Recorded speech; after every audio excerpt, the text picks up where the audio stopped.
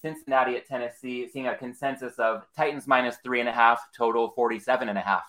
Yeah, the hook is very scary. I think this is accurately priced. Let me put it that way. I think Tennessee minus 3.5 is the right number. If you look at the market making books right now, so that's like the big sharp offshores taking big bets, they're a little bit shaded towards Cincinnati at 3.5. So I do think it's more likely to come back down, if anything, than go up. But honestly, probably settles in right at around here. I've been looking for ways to potentially play Tennessee in this game because I do like the matchup for them. And I feel that if I'm underrating a unit in this game, it's probably the Tennessee offense, which is very, very difficult to model at this point because we only have an 8-week sample of all their starters being on the field together, weeks 1 to 8, where they were borderline top 10 offense in terms of success rate, EPA, DVOA, and then kind of just repeatedly fell off a cliff down the stretch with the Derrick Henry injury, AJ Brown, Julio Jones. So we don't really know what Tennessee is, but defensive line problems have been talked about ad nauseum for the Bengals, especially on the interior. They're going to have Trey Hendrickson back, but that's going to hurt them this week. I'm also not a huge fan of the Bengals defense, partially because I shouldn't even say partially, mostly because they played a very easy schedule of opposing offenses this year. And you look at them and they're basically a league average defense, having played a very, very easy schedule of offenses. They're probably below average defense overall. So I've been trying to figure out a way that I can play Tennessee.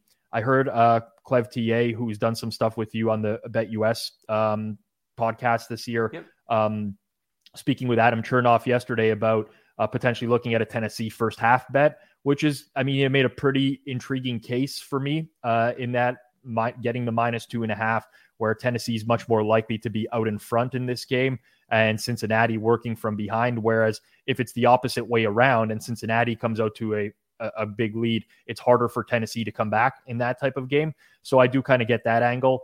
I'm also kind of curious about some of the props in this game. I'm not typically a props bettor myself, but whenever you get something like a Derrick Henry returning to a lineup, which it's not official yet, but in all likelihood, that's what's happening this week, that has that changes a lot of outcomes on the field. And I think a lot of people are naturally going to just gravitate towards Derrick Henry himself and say, okay, I'm betting Derrick Henry over. He's got a great matchup here. But to me, I start looking at other players where I think Derrick Henry's presence actually helps the passing game a whole lot more. And I think it opens things up for Ryan Tannehill specifically in goal line situations or red zone situations, where we saw this early in the year quite a bit with Henry in the lineup, but having him run like a naked bootleg, for example, just because the threat of Henry running into the end zone there is way too high. And he's also a very good quarterback sneaker as well. So I actually placed a bet today on Ryan Tannehill, first touchdown scorer. Again, I shopped the line. Best price I could find was 20-1, but he's in the 18-1 range. And I also like him as a anytime touchdown scorer in this game, which depending on where you're betting it, you can get anywhere between 3-1 and plus 350. So just looking at alternate angles to attack these games this week. One thing that I think could determine this game, and it kind of ties in with what we talked about with Tannehill, maybe sneaking or running a naked bootleg near the goal line, the red zone. On one hand, Tennessee, for at least the third year in a row, as far as I could track, one of the elite teams in the league, scoring touchdowns when they reached the red zone. I know it was otherworldly a couple years back when they reached the AFC title game, but they've sustained a great degree of red zone efficiency in recent years. Maybe that's due to regress at a certain point, and that could kind of backfire on their whole offense. On the other side of things, Cincinnati coming off a game in which it didn't play all that well to beat the Raiders at home, and the Raiders were just 1 for 5 in the red zone. Had the Raiders been league average 60%, odds are they win that game. So this could be a step up for Cincinnati in that sense. Is there any merit, do you think, to the Titans' now 3-year run of really good red zone production, or anything you think the Bengals could do to keep Tennessee in check? Because if Tennessee does its thing in the red zone, it might be tough for the Bengals to keep up. I think when you start to see consistency across multiple years, there's something to it. There's something that, whether it's Mike Vrabel's, his coaching style or the plays that they call, again, having a quarterback like Tannehill, who is sneaky athletic, I will call it, in the sense that you wouldn't think he's the type of guy that could be able to run it in, but he really is. And they just do a lot of things well in the red zone, but particularly I think the ability to run play action on the goal line when you do have a back like Derrick Henry, it's it's a huge advantage. And I'm not a running backs don't matter type of guy. That's like one of the, I guess, things that really bothers me is like, well, this guy's not worth anything to the spread. I disagree with those statements sometimes because maybe like Henry might not improve the Tennessee Titans rushing efficiency. In fact, we've seen that this year where he was out of the lineup. The Titans actually ran the ball just as well. It's the passing game that kind of suffered monumentally. And that happens because now the opposing teams don't really have to focus in or key in on him being in on the field. And we see that a lot. I think people often equate or just kind of string up these narratives without really backing them. But overall, over the course of years, Matt, you start to see some repeatability in things like red zone percentage, ability to force turnovers. There's probably something there, and it's not just noise. All right, so we've got potential looks Titans first half -2.5. Ryan Tannehill first touchdown and anytime touchdown score. That's a pretty good way to circumvent a really efficient market as far as the full game side in total is concerned in Tennessee.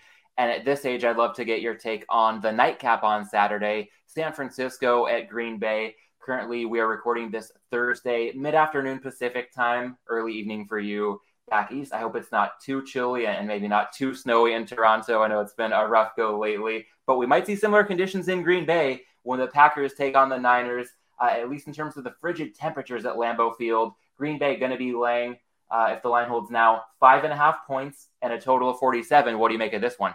Yeah, so I actually had to bet San Fran very quickly today because I'll mention him again, but Adam Chernoff has some market influence now. His tweets will move the market, whether that's him betting them himself or someone betting them on his behalf or just people tailing it.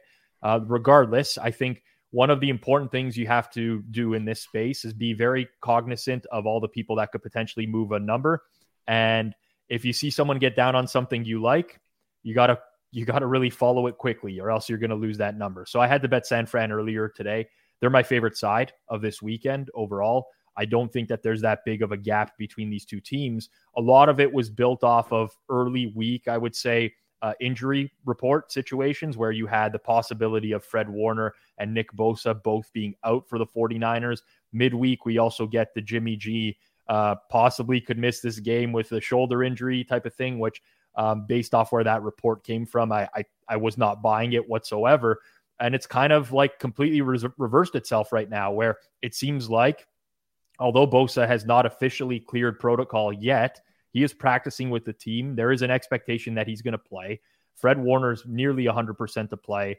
I feel that Jimmy Garoppolo, I mean, all the reports now are it basically like his arm would have to fall off for him not to play this game this weekend. So you get that positive variance in terms of the injury report for the 49ers. And then you get Valdez-Scantling downgraded to doubtful for the Packers today, which is a low-key bigger injury than I think people will realize because of his ability to stretch the field. The 49ers play a lot of zone coverages.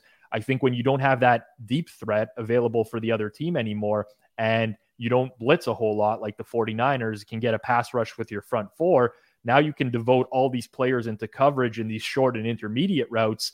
It's a lot harder to beat that. So I think that's a key injury. And then on top of that, you have David Bakhtiari, who everyone expected is just going to return this week, right? They got the bye week. They activated him off IR. He's going to be back.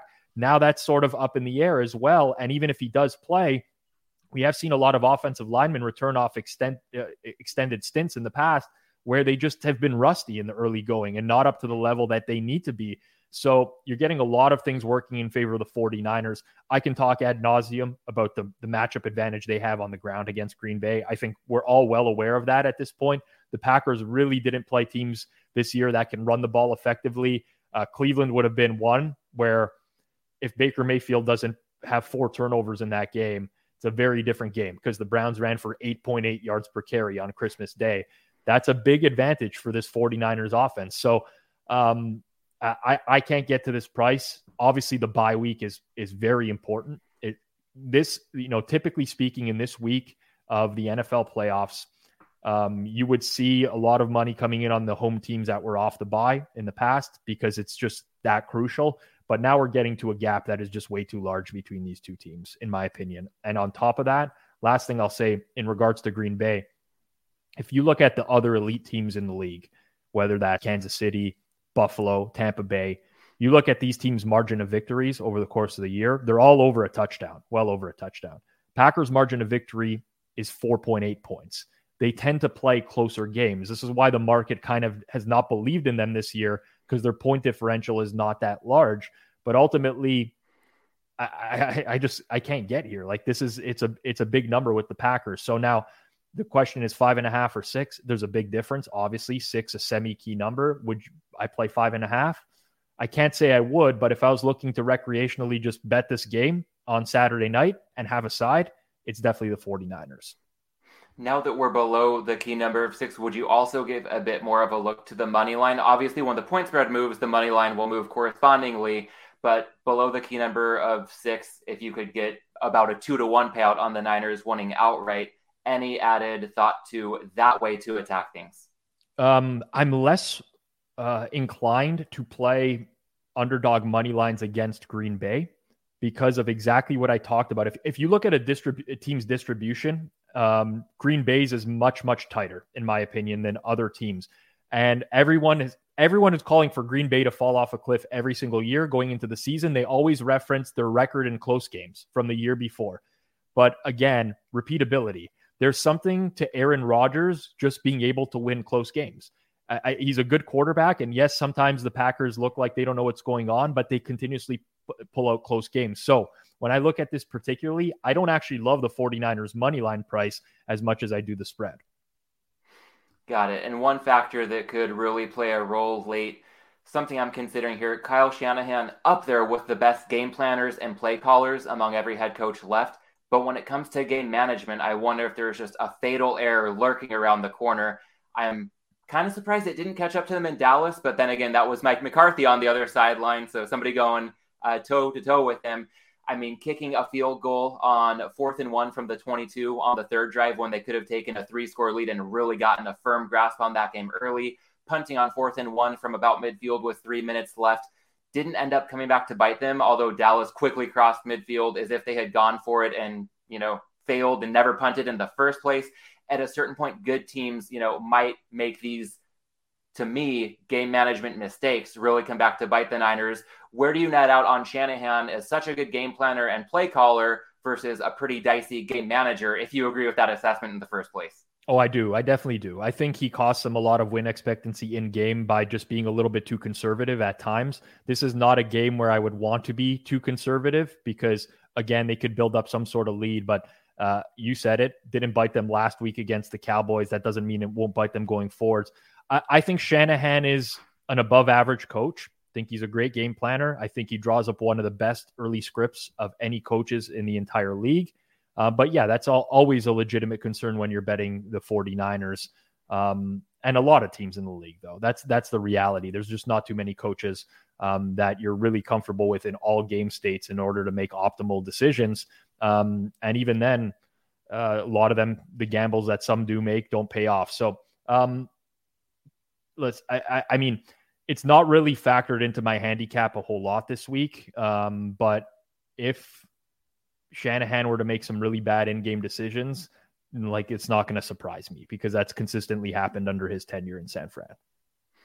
One more question on this game, then we'll move on to Sunday. With the line ticking down to 5.5, there's an element of asymmetric risk in somebody waiting if they want the Niners. No need to take the 5.5 right now. A tick back up to 6, way more meaningful than a tick or even a couple of ticks down to 5 or 4.5. So if you're looking to bet the Niners now and you don't have +6 yet, any chance we see those 6s return, would you recommend just sitting on the sidelines for a bit? And if you really want to play them for just a little bit, then maybe a reduced amount on +5.5 at post? I would wholeheartedly agree with you. I think you hit the nail on the head, right? At this point, you don't really need to chase the number because even if it was to move to 5, 4.5, you're not really losing much value going through 5, which is a relatively dead number. Whereas if it to bounce back to 6, you have a lot of upside for you. So I would agree with you there. At this point, just wait. I honestly have no idea which way these games are going to go this week. One thing that I do early in the week, not necessarily always early, but it was earlier this week, is I reach out to other bettors to see if we can figure out a way to get a VIG-free price on a game. And it's been all over the map this week in terms of who people like. There's no consistency. And I think that kind of speaks to how tight these lines are. so to speak, that, there doesn't really seem to be one consensus sharp side, or that game where I'm asking other people and we all seem to line up, or no one wants to take the other side. So I don't know where this is going to go, but the risk in the downside, I would say, in waiting for another 6, if you like San Fran, is low. I think that's a great transition to the next game at Rams-Bucks, because I've been hearing a lot of two-way action in this one of late, maybe getting a little bit lopsided in the Rams' favor. Again, the Rams currently an expensive +3, probably going to have to lay -120 to get the field goal with the Rams. Consensus total looks to be 48 for this one. What's your take on Rams-Bucks in the first game on Sunday? This one is one of the tougher ones for me this week. I would say it's probably the toughest, where I have the least feel on it. Obviously, we did the Twitter space together, like you mentioned, Matt, and you heard the disappointment from me in not getting a good number on the Rams. Part of that is because I think they have a decent stylistic mismatch with the Bucks here in general. One of the mismatches being the Rams have a very good pass protecting offensive line. They have the best pass block win rate in the entire league. Now, the Andrew Whitworth situation throws things in flux, and it's a complete question mark. But the Bucks don't have more than one dynamic pass rusher. They don't really have a secondary guy that can get after the quarterback. It's been an issue for them a whole lot. They have to rely on the blitz. That's been a Todd Bowles staple for a long time. They blitz more than any other team in the league. Matt Stafford's numbers are very good against the blitz. He also has great receivers that can beat man coverage. If you're going to devote extra bodies into getting after Stafford, and he has Cooper Kupp one-on-one, Odell Beckham one-on-one, Van Jefferson one-on-one, he's the kind of guy that'll take chances. He'll throw the ball up to those guys, and they can make plays. Obviously, we saw the fade for a touchdown in the first quarter to Odell Beckham in the Arizona game as well. So I like that from the Rams matchup side of things. On the other side of things, Eric Eager, Pro Football Focus, had a great tweet today. I encourage people to follow him and check him out. I think he's fantastic in terms of producing content. But it was in regards to Tom Brady's numbers as a quarterback when defenses disguise their coverage. And if defenses don't disguise their coverage, he basically torches them. And when they do disguise their coverage, his numbers are much closer to average. And the Rams disguise coverage more than any team in the entire league. So I think that's something working in their favor. On top of it, we haven't really seen the Bucks tested without Chris Godwin and Antonio Brown. Like, the wide receiver core is just so much worse without those guys. And now you have the luxury of having Jalen Ramsey and Darius Williams on the outside. One kind of takes Mike Evans out of the game. There's big matchup advantages all over the field, in my opinion, for the Rams. The great equalizer is obviously Tom Brady. They have a huge advantage in his playoff experience, but also just an advantage over Stafford in general, who's way more turnover prone and also doesn't produce the same results outdoors, historically speaking, career-wise, as he's done in the dome and on turf. So those are the concerns. But at this number, I do side to the Rams. We also have to monitor the status of the Bucs offensive lineman. Ryan Jensen did practice today, which is huge because without him, Aaron Donald in the middle, that's a complete disaster waiting to happen. Tristan Wirfs, now another all-pro at right tackle, that can be a devastating loss for them against this defensive line as well. So we have to monitor that. I think there's a lot of upside in the Rams because of those offensive line injuries overall for the Bucs. I think it's a Rams or nothing game. As much as I would hate betting against Brady, I think that's the way to look. When you touch on the quarterback matchup, there's one element that I see that maybe a long shot to even come into play. So check me if I'm getting too in the weeds on this, but something that might nudge me the other way just a bit, and it's a nudge at most. But I couldn't help but think when I saw Matthew Stafford looking like the last thing he wanted to do on Monday night was attempt a quarterback sneak. It took two of them from well inside the one to break the plane and get the Rams a touchdown.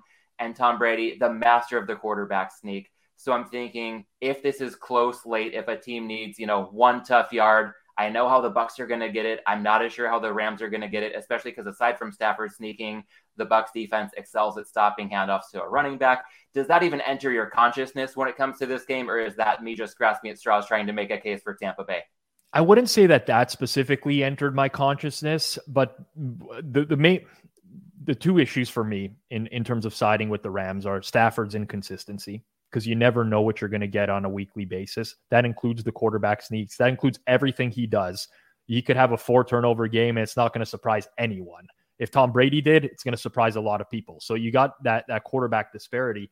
Then also from a game plan perspective, the Rams run a lot on early downs. That's been like their MO in the latter half of the year, especially, and that would play right into the hands of the Bucs defense. Do I think McVay is the type of guy that is going to alter strategy on offense when it's been working for them for the majority of the year? I'm not so sure, because they have, historically speaking, not necessarily played to the weaknesses of their opponents. They do some tricky stuff. There was a large portion of time where they're doing a lot of east to west runs against teams that didn't have fast linebackers and really couldn't cover that, poor tacklers. But that's the big concern to me. If the Rams come out and they just think that they're going to run the exact same offense that they've been running for the latter half of the year, and now they have Cam Akers back and they're just going to pound the rock, I'd be much more concerned about that. The Bucs do give up a lot of explosive runs, while their success rate against opposing running backs is high in terms of limiting them. They have been killed with some big gainers this year, but that's just a tough strategy to rely on if you're going to constantly put Stafford in these 2nd and 3rd and long situations. So that's the biggest concern. It's why I like this game the least. The number obviously has something to do with that. I wish the Rams had just won a close game against the Cardinals and our perception was a little bit different, because on paper, I think that they are a very, very good football team. They just have a lot of inconsistencies. Another team coming off a blowout win last week, and it might be skewing perception in a way that you're more open to. The Buffalo Bills traveling to Kansas City in the nightcap on Sunday, an AFC Championship game rematch. Kansas City down to -2, even some -1.5 out there. Total down to 53.5 as a consensus number. Any current outlook one way or the other on Bills Chiefs? I have a personal investment on Kansas City in the Bet the Process Calcutta auction, so that kind of plays into this as well, going up against Whale Capper, who has the Bills here. The reality is no one wants to bet against Buffalo right now. For a couple reasons. We have 2 major data points that I think everyone is going to look at when breaking down this game. We have one, which was the Bills beating down the Chiefs earlier this year, 38-20 at Arrowhead, which in my opinion, very misleading, because you had no Chris Jones for the Chiefs. You had no Charvarius Ward, who were ruled out very late in the week in that game. You also had the Chiefs commit 4 turnovers in that game, which was a very big problem for them early in the season, which they've since corrected in the latter half of the season. I will say somewhat corrected, because Mahomes still does have a lot of turnover-worthy plays, as does Josh Allen on the other side. But that's one data point. The second is obviously last week's game between the Bills and the Patriots. People don't care that the Chiefs blew out the Steelers, because the expectation that the Chiefs were going to blow out the Steelers. And in fact, I've heard a lot of people talk about how they're not even impressed with that win, because the Chiefs were sleepwalking through a quarter and a half. They were down 7-0, and then they managed to score 5 touchdowns in basically 10 minutes of game action. But the Bills win is as lopsided a victory as I can remember in a long time. And anytime you see something like that, it's just very difficult to forget about it. Like, to put it into context, the first touchdown pass to Dawson Knox was a throwaway by Josh Allen. He came out after the game and said he didn't even know that was a touchdown pass. He was walking back to the huddle because all he did was try to throw the ball away. That's how right things went for the Bills last week. So I'm looking at this and I'm like, how can this number be what it is? When we think about the Bills as a whole, and I get last week's game, go back to a month ago, just over a month ago. They went to Tampa Bay and they played the Buccaneers. The Bucs closed -3.5 at home. Now the Bucs needed overtime to win and cover that game, a game that they largely led and largely dominated until garbage time. But it was a 3.5 closer. And now we're down to 1.5, 2 in some spots. Bigger home field advantage for the Chiefs in the playoffs. Better team, in my opinion. But it's just very hard for people to want to bet against the Bills right now, because you have this super high ceiling. So what I come back to is, what's the probability that the Bills hit this super? I always speak in probabilistic terms, right? Because of course, Buffalo can win this game by 21 points, and that's not going to surprise anyone. But I go back through Josh Allen's history as a quarterback. And I did this for the Matchbook podcast earlier this week, where he's played 66 regular season and postseason games in his career. And I took what I consider to be like the top 80th percentile These were games where he had a quarterback rating of 120 or more. So these are games where he played at an absolutely elite level. And I looked at the following week of those games. Well, the following week, the average quarterback rating for him was 84.6. The median was 79.7. He only had 2 of those 12 games where he was over 100 QBR. And that's basically in line with the quarterback ratings of Baker Mayfield, Jalen Hurts, and Daniel Jones this season, for perspective. So I don't think it's just this guarantee that he's going to come out and perform at the same level that he did last week, especially with the inconsistency we saw down the stretch this year. They were up 13-10 on the Jets going into the fourth quarter to win the division. They were trailing the Falcons at halftime not long before that. Exactly, right? They got smoked by the Colts at home, 41-15 in a game they lost by 26 there. So really, if we look at the Bills' last 2 months as a whole, they basically dominated the Patriots twice, which you can argue maybe there's some sort of stylistic mismatch that they have there in order to be able to dominate them twice. And they really beat down the Saints with Trevor Siemian. Outside of that, they've played more bad games than good. I get how good Buffalo is, but the Chiefs are the team statistically that's like number 1 in EPA down the stretch for the latter half of the year. They've cut out a lot of the turnover issues that they have. Like it's so narrative-y, but it's like Patrick Mahomes is going to be a 1.5 point favorite at home. I'm struggling with this here overall because I like the Chiefs in this game, but I'm also falling into the Bills look like a juggernaut type of situation. I don't have a huge numbers edge, like roughly -2.5, between -2.5 and -3 for me in this game. But I think ultimately I actually may add to my Chiefs position when this is all said and done, because I've just continued to talk myself into it over the course of the week where very, very equal teams. I make the Chiefs marginally better. You add in the home field advantage. You add in the likelihood that the Buffalo Bills are at their peak in market right now, coming off that win. It's just very difficult for me to ignore. So it's a Kansas City or nothing game for me, where I feel like I'll probably be on a lonely island with Kansas City this week. Yeah, and as you walk through that handicap, first and foremost, I want to take nothing away from what Buffalo did last week. I mean, that was just phenomenal on every level. 7 drives, 7 touchdowns, no punts, no field goals, no turnovers, no failed fourth downs. First team ever to do that. Essentially, they gained every single yard available to them before they were kneeling all the ball to run out the clock. While that was so spectacular, I mean, Football Outsiders pegs it as the second best offensive performance they've tracked since 1983, which, by the way, I'd like to see a better one than that. I didn't know that was possible. But at the same time, Football Outsiders late this season had the Bills pegged as the most inconsistent team they've ever tracked. So to me, this is a rare game with a pretty short spread, but a high degree of variance. Add in the high total. And I'm wondering if, in addition to just Chiefs -2, you might be considering any alt lines, because it wouldn't be a surprise to see either team win this game by 7 or 10 points. And there would obviously be a better payout if you're willing to go out on that kind of a limb. I have not considered that personally.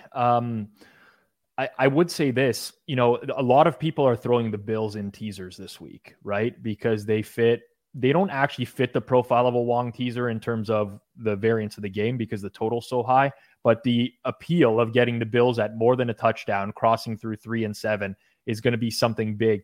I can see lots of scenarios in which either team here blows out the other. Bills have already done it in Kansas City. Kansas City did it to the Bills last year in this, it was to get to the Super Bowl, right? I think that was the AFC Championship game. Yes. The offenses on these teams are so complete that if you have one of these teams that puts together an elite offensive performance and the other team is just average that day, you can get out to a very big margin. So I do kind of agree with what you're saying. It's not something I had previously considered before we talked about this. And again, part of it is just because the Bills actually scare the crap out of me, like betting against them right now, because I can't ignore the human element of things either in terms of having watched the game last week. But yes, I think there are way more scenarios that everyone wants to see a close game. We think that these are the two best teams in the league. So everyone thinks, it's coming down to the wire. It's going to come down to the last possession. No, I mean, there are lots of scenarios where it doesn't. Yeah, well, an alt line, maybe something to consider. And I'd like to throw out just a few quick props and derivatives to, kind of circumvent the fact that these full game spreads and totals, again, are so efficient right now. And there's one I wanted to run by you in the Niners-Packers game, and that's an angle looking possibly at field goal unders. Part of that being this is the one game with a potential weather impact this weekend. Not really wind or precipitation, but single-digit temperatures. Despite what the Bills offense showed us last week, it's known to have an impact at times in some ways. And field goals under 3.5, minus 150. Longest field goal in the game, under 45.5. I'm seeing that for just minus 105. So that especially piques my curiosity. At the same time, we talked about Shanahan being conservative at times. That could mean going for field goals when he should try for touchdowns. We saw Matt LaFleur do the same thing in the most pivotal moment of the Packers season last year. So I'm trying to reconcile that against the conditions we're looking at for this game. Mason Crosby seemingly falling off a cliff. Any inclination at all on field goal unders at Lambeau Field on Saturday night? I think the 49ers are if you had to ask me who's the hardest team to bet a field goal total on, the 49ers would be right up there. Part of the reason why is you have a head coach who will settle for field goals. We know that. Kyle Shanahan doesn't gamble a lot. He will kick long field goals. They have a reliable kicker as well in Robbie Gould. But the 49ers actually lead the league in scoring touchdowns in the red zone at over 67%. They were number one this year. So the opportunities to score field goals or to kick field goals might not be there, especially when you consider that if they do get to the red zone, their running game is probably working and they can probably pound the rock against this Green Bay team, if not work George Kittle over the middle of the field as well, who actually has not been, having big pass catching games in the last couple of weeks either. So for those reasons, it's just very, very difficult for me to say. Green Bay, they're on the other end of the spectrum because they're actually a below average red zone team, which would shock a lot of people. I think part of the reason why is lack of secondary weapons outside of Devontae Adams. So in the red zone, teams can focus on him a little bit more. This is just hypothesis, by the way.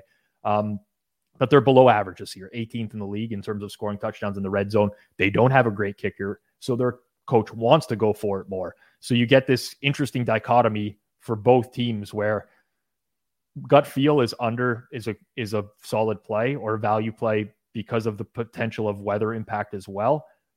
But that's a tough one for me. Yeah, we can chalk those up to maybe just a lean for the time being. But as you talk about the Packers' red zone struggles, teams being able to key in on Adams more, I saw an immediate parallel to the point about MVS maybe being a stealth absence if he is indeed out, because not having him to stretch the field almost puts the Packers in a bit of red zone mode, even between the 20s in this one. So that might just fortify the look at the Niners +6 if we do indeed see that number again. A couple more quick props involving the nightcap on Sunday, Buffalo, Kansas City. One that I was a little bit bummed to hear Steve Fezzik talk about on the Dream Preview today, because it's been just an absolute meal ticket for me these past couple of years. And I don't want to totally blow it up, but I do really like in this game, shortest touchdown under 1.5 yards, not just the high total, but the fact that chip shot field goals are not going to win this game. I like to think that Sean McDermott has learned his lesson from last year's AFC title game when he was kicking short field goals, and we saw how that worked out for Buffalo by the time the second half got rolling. So at -150 or less, I really like the odds of seeing a 1-yard touchdown in this game. It sounds a lot like it's threading the needle, but it's more common than most people would probably think. And some of the offshores, and even I think one or two regulated U.S. books, have been offering this in the -125 to -130 range. I see a lot of value there. And then returning the favor, stealing a bet that I heard Fezzik talk about, Buffalo first quarter plus half a point at -145. The value of getting that hook in the first quarter. I know this game has a high total, but we saw Buffalo jump out to an early lead against the Chiefs in each of their last two appearances at Arrowhead in the past calendar year. So the odds of a push if Buffalo doesn't have, a short lead after the first quarter made that sound pretty enticing. Any thought on laying -150 for a 1-yard touchdown, or the Bills in the first quarter catching half a point up to -145? I'm not a big quarter derivatives guy, but that argument logically makes sense to me. More so though on the 1.5, I do like that under.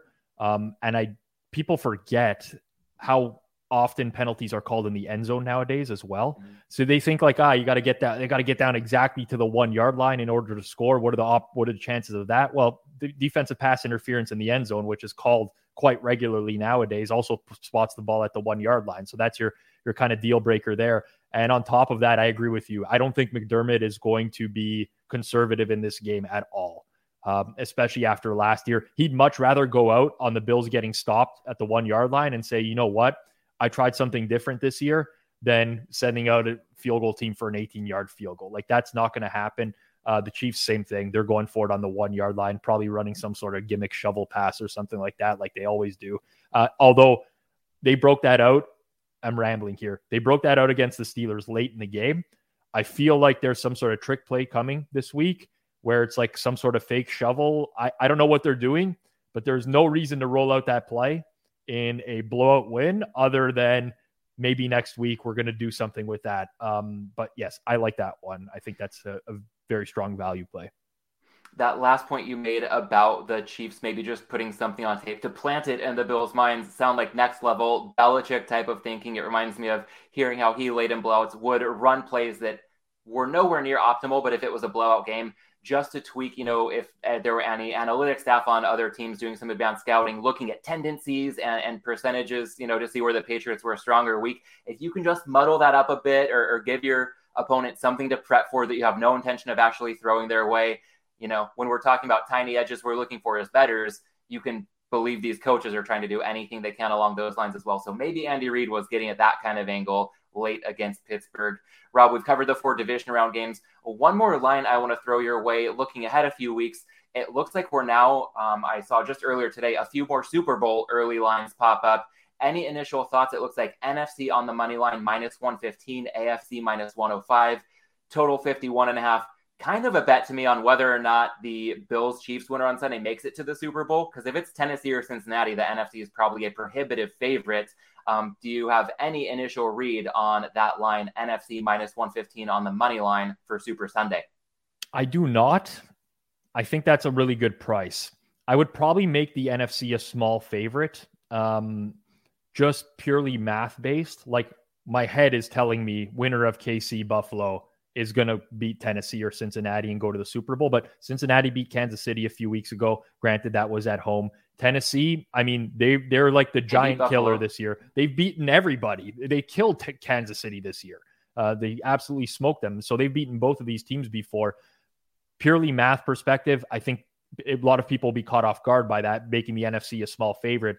But just with the quality of the remaining teams in the NFC overall, I think I would put them as a small fave. So tough one. I mean, what I'm realizing now is we have a lot of potentially great Super Bowl matchups, which is nice for this year. Yeah, that sounds fantastic. I know last year's matchup sounded, like one of the best we could have hoped for, and the game didn't play out that way. But if we get a good matchup, then we can at least have a couple weeks of hope of a really good Super Bowl at SoFi Stadium. And I like your point about breaking that down. Again, probabilistically, that's how you explain things the best, because it sounds counterintuitive to think, hey, the AFC has the 2 best teams left. How are they an underdog in the Super Bowl? But just knowing, once we get beyond those first 2 teams and, one of them's going home this weekend, that picture starts to become a little bit more clear. So nothing worth betting necessarily on an early Super Bowl line, but a quick breakdown for a portfolio. I think most of these bets we've discussed, probably just small bets, but I've gotten a sense that you like perhaps the Titans first half -2.5. Ryan Tannehill, first touchdown scorer in the range of 18-1. Again, shop around. You can probably find an even better price than that. Similarly, Tannehill, anytime touchdown scorer, 3-1 or better. Niners +6 if that returns. Otherwise, if you like them, laying 5.5 at post for a reduced amount, probably somewhat harmless. Again, don't overextend your bankroll.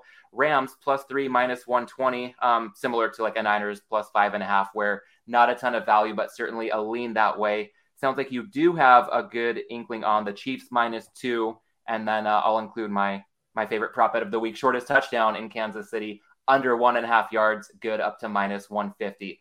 Of all those, does anything seem like it warrants a little bit more than like a pizza bet, Or does anything seem like we should just strike it from the record because you wouldn't even put $1 on it?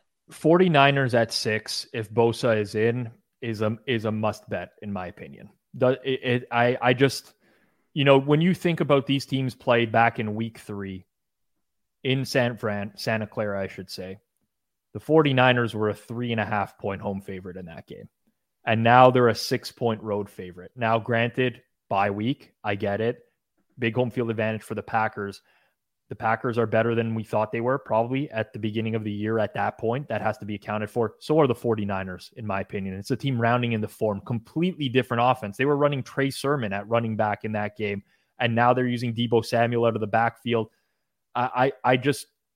I think that's a good bet. And that doesn't mean, probabilistically speaking, doesn't mean Green Bay can't wipe the floor with the 49ers, because of course they can, but that to me is the wrong number. 6 is not a good number in that scenario.